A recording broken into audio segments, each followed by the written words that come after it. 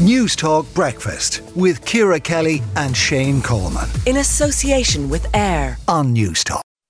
Nearly half the Irish public does not trust the government to be honest or to tell the truth, and that's according to a new study carried out by UCD. And John McGurk, editor of Gript Media, joins us now on this. John, are you surprised by these findings?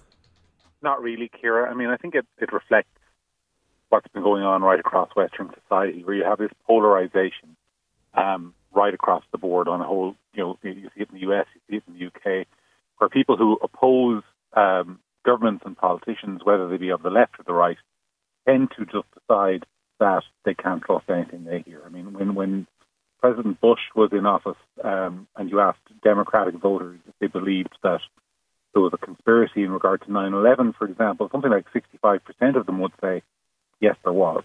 And if you asked them when Donald Trump was in office, whether they believed every conspiracy theory about him, they would agree. And the same with Republican voters about Obama and the birth certificate, for example. So there's this general trend when you have a government that isn't approved or isn't very popular, of people saying, look, we just don't trust them on anything they could possibly do. We just don't trust them. So that's the first element of it. Is this an anti-intellectual thing? We've discussed this before. I think it was Gove in the UK said that it was time to do away with experts and intellectuals. I think Hitler might have said it 100 years earlier than that. But is it something to do with that? I don't.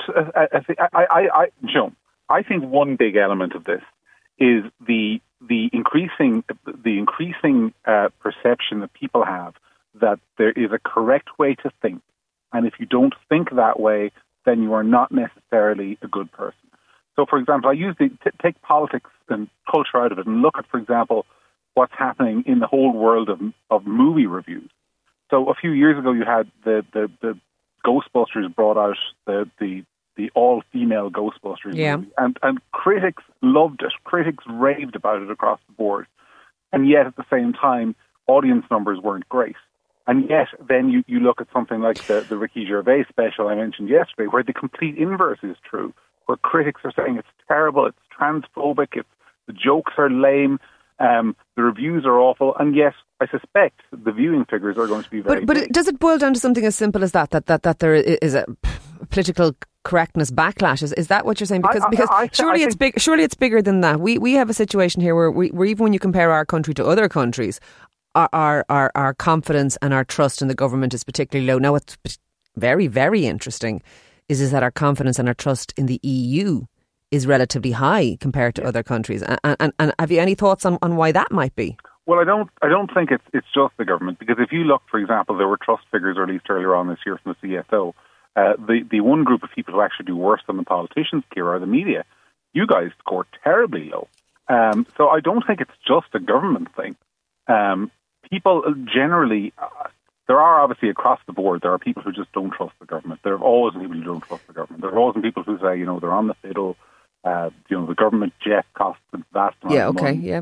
We hear that. We get those texts, indeed. Yeah, of course you do. But I think by and large, across the board, it's much more this sense. I think in recent years, I do think the political correctness backlash is a very big issue in regards to it, where people are increasingly tuning out a lot of stuff that politicians and the media and cultural institutions across the board are saying to them. I think that's an issue. So I think you see it on Brexit, for example. I think you see it in the coverage of a whole range of issues. Okay. You see it on the coverage of things like immigration, and even in Gript, we get an awful lot of people I 100% agree with the position that the West has taken on the Ukraine war, but we do get a huge number of people saying it's so one-sided. Which, surprised me, but it's out there. Look, thank you for speaking to us this morning. Food for thought there. That is John McGurk, editor of Gript Media. News Talk Breakfast with Ciara Kelly and Shane Coleman. In association with AIR. Weekday mornings at 7 on News Talk.